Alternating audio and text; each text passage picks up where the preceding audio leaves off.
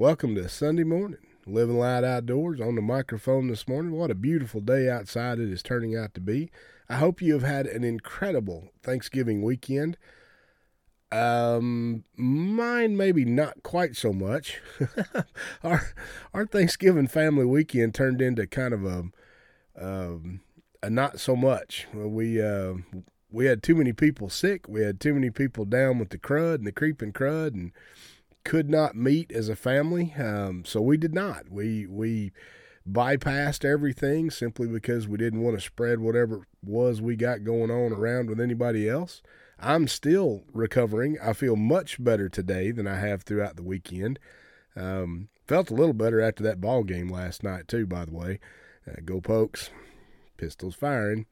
But we'll start a war already this morning. Anyway, in all of this process, God pours things into me throughout every day. I mean, I spend a lot of time in here writing.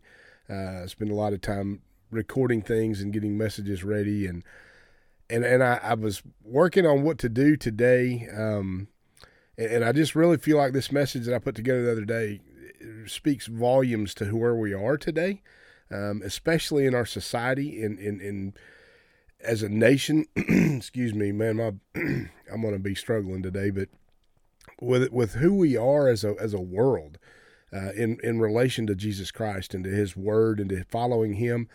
So I want to share with you a message that I wrote just recently, not too long ago, but I titled it "The Rocks Will Cry Out." Now, this is a letter from Peter. Peter's my buddy. Peter's a knucklehead. Me and Peter relate really well together. But remember, Peter's name was Simon.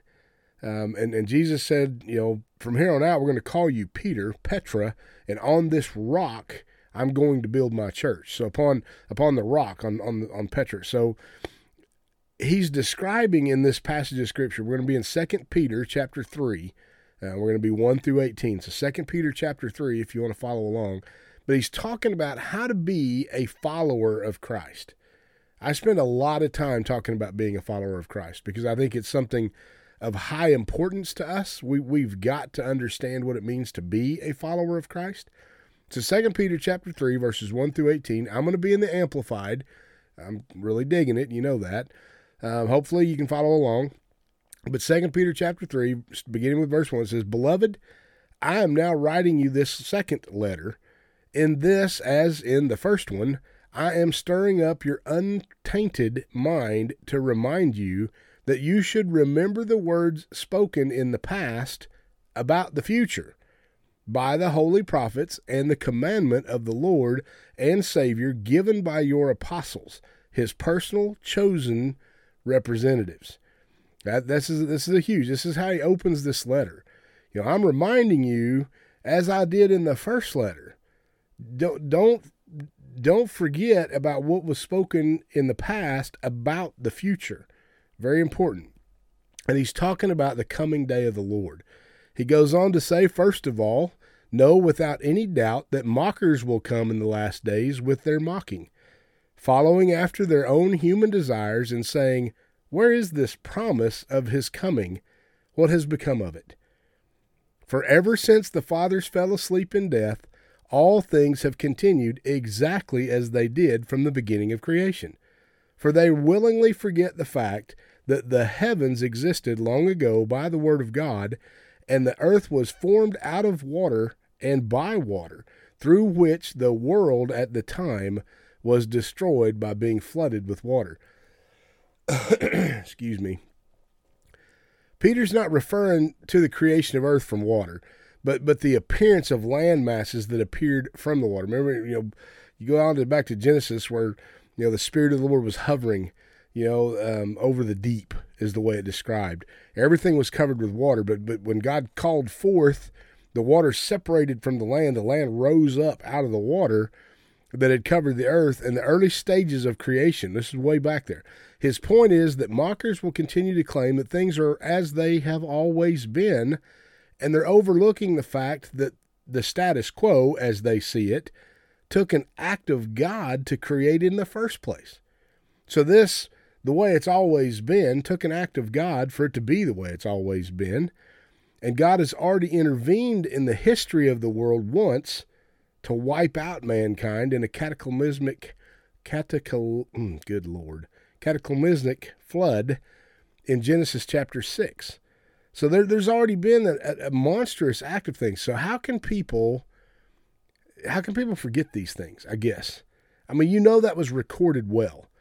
There's recordings in the writings throughout the Word where it talks about the flood and it talks about what happened to mankind. And Jesus himself says, even as it was in the days of Noah, so shall it be in the coming of the days of the Son of Man. Man, that's going to be rough because, how bad was it in the days of Noah comparatively to how bad is it today in our world?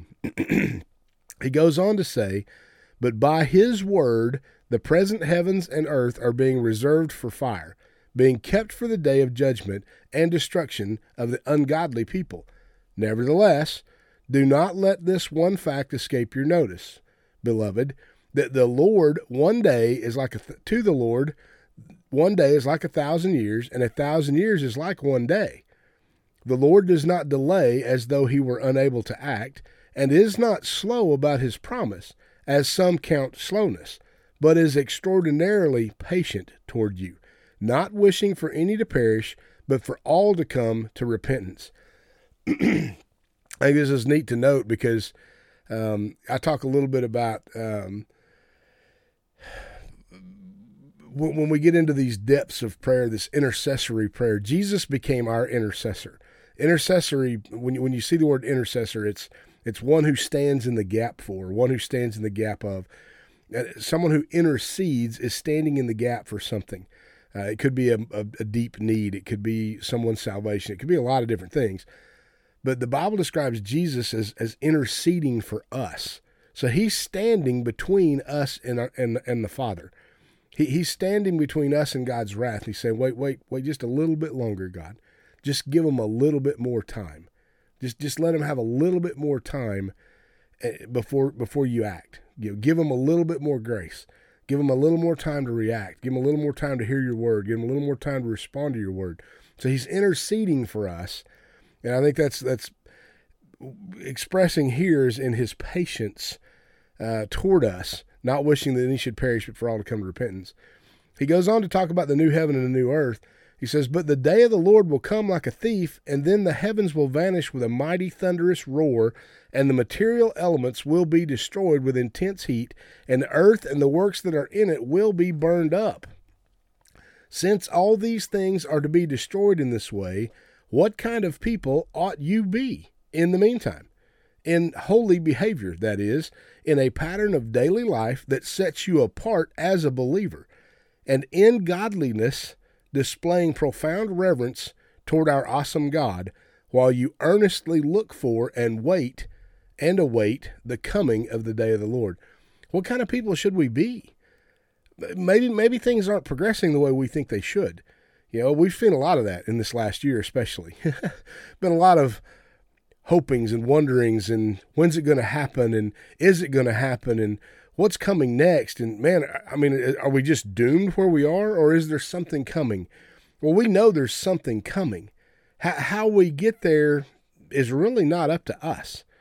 The Bible tells us that we are to endure to the end. We are to overcome all things that are put in front of us until the end, and then our time will come. So keep this in mind, that our behavior in the process is to be holy.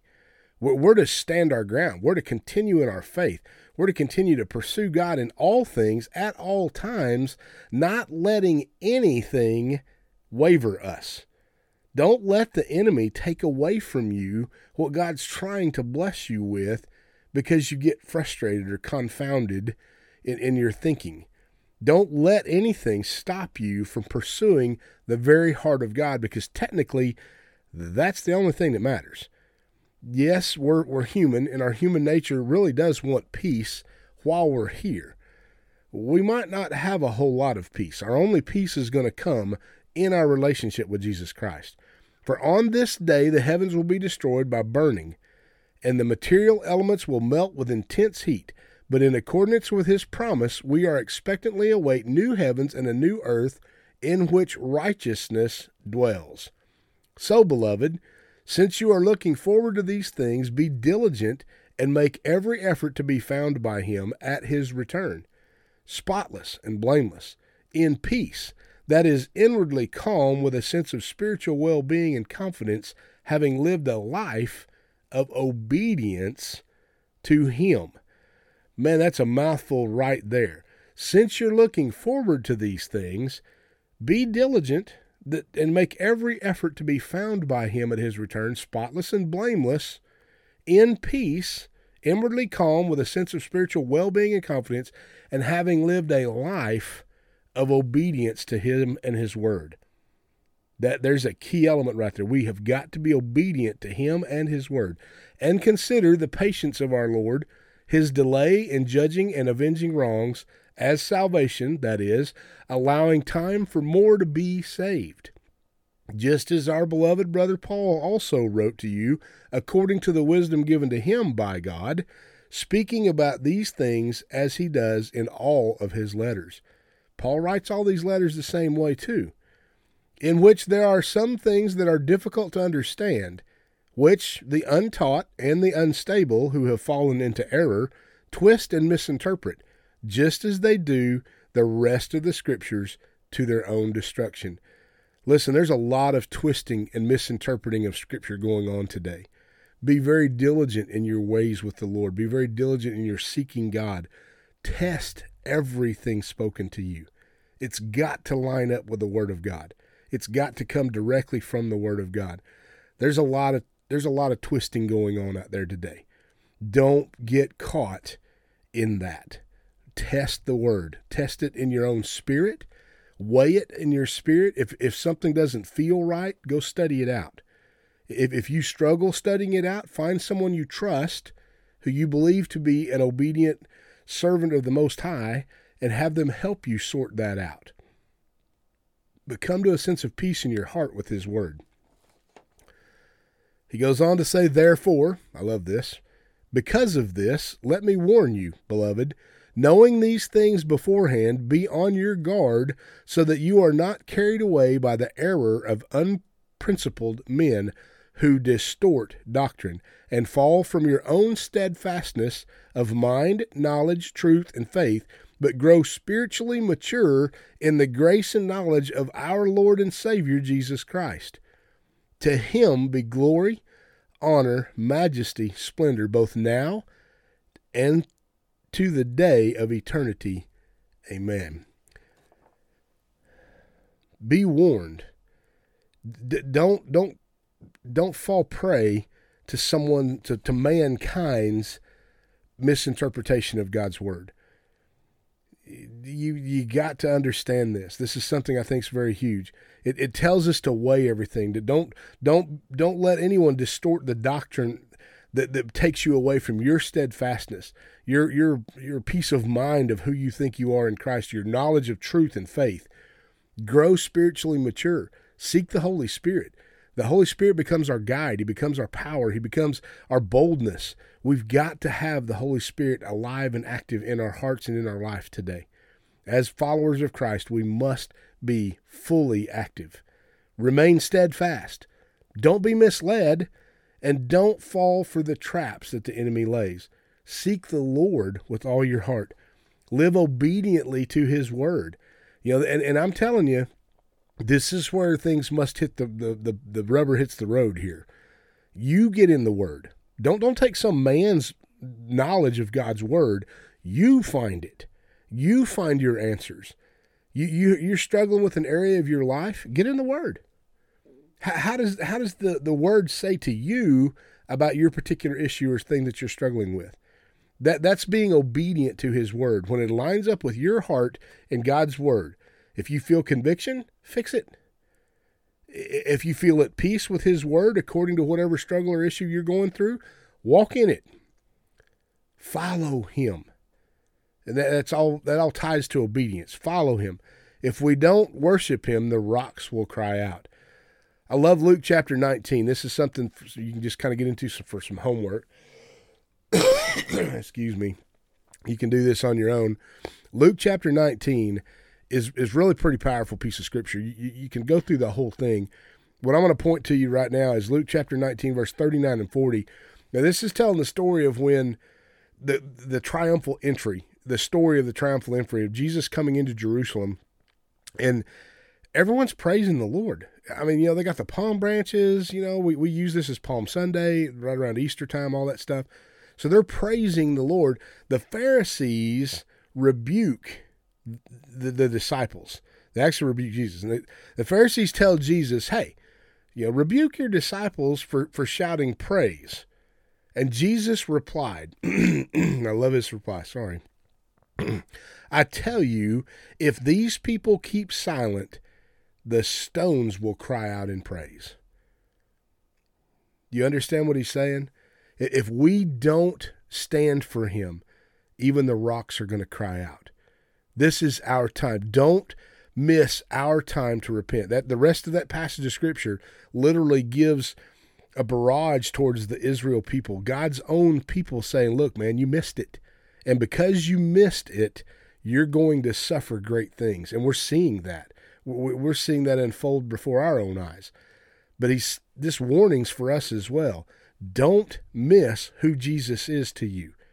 Because if you do, even the rocks are going to cry out. If we don't praise him, if we don't follow him, if we're not obedient to him, even the rocks will cry out for him. We're going to miss out, and we're going to suffer for it. Spend some time in the Word. Get in his Word. Test his Word. Test me. Man, don't take my word for nothing. I mean, I can be just as human as anyone else. I pray I never intentionally mislead anyone. But there's times that maybe I missed something. Maybe I misquote something. Test it. Don't just take my word for something. Make sure your heart feels right when you read the Word about anything that I even say. Test everyone. That you know that God is speaking to you whole truth, and that you're digging into his Word to solidify that, to prove that. Because as you do so, you become spiritually mature. You become spiritually strong. You become an anchor to someone else during this time. Amen? That's who we're supposed to be. Don't let the rocks cry out. You be the one praising God. You be the one leading others into that throne room of worship. That's who we are today. Amen? Love you. God bless you guys. Thank you for putting up with me today. My struggle's going on here. I pray that you have an incredible Sunday. I pray this brings a close to your Thanksgiving week. Be thankful. Be thankful for all that God has done for us, all that he continues to do for us, especially in the day that we are in. Cry out to him today. Don't miss an opportunity to be a servant unto him. Get close. We can't not be close to him right now. We have got to be in his presence. We need his presence. We need his presence surrounding us. In his presence is where we belong. Amen. It's in his presence that he brings healing. It's in his presence that he brings wholeness. It's in his presence that miracles happen. Let God surround you today. Amen. If you're struggling with your life today, reach out. Let me pray for you. Know that God loves you. Know that he cares for you. You're not alone in your trial and your struggle. We all are fighting some huge battles today. Most of us don't have any idea what someone else is fighting. We tend to put on good disguises and good smiles to cover our hurts. But listen, there's a lot of people around us today who are hurting. Pray for someone today. Open up your heart to God and let him pour into you healing because he loves you. Amen. I love you. Rhonda and I love you. We thank you for your support. We thank you for walking with us on this journey. Thank you for partnering with us on this journey. Man, if you can support us financially, we would love to have you on board with us. All the proceeds right now are going into other foreign missions, local missions, state missions, supporting us as we travel and do the things that God is calling us to do. We're on an increase. We're doing more and more every day. Would love to be more into a full-time status with this. We're already full-time in it. We're just not making an income from it. But just pray with us that God provides provision for us, that he continues to provide provision so that his word comes forth and that we continue to do what he's calling us to do in obedience to him. Amen. We love you. God bless you guys.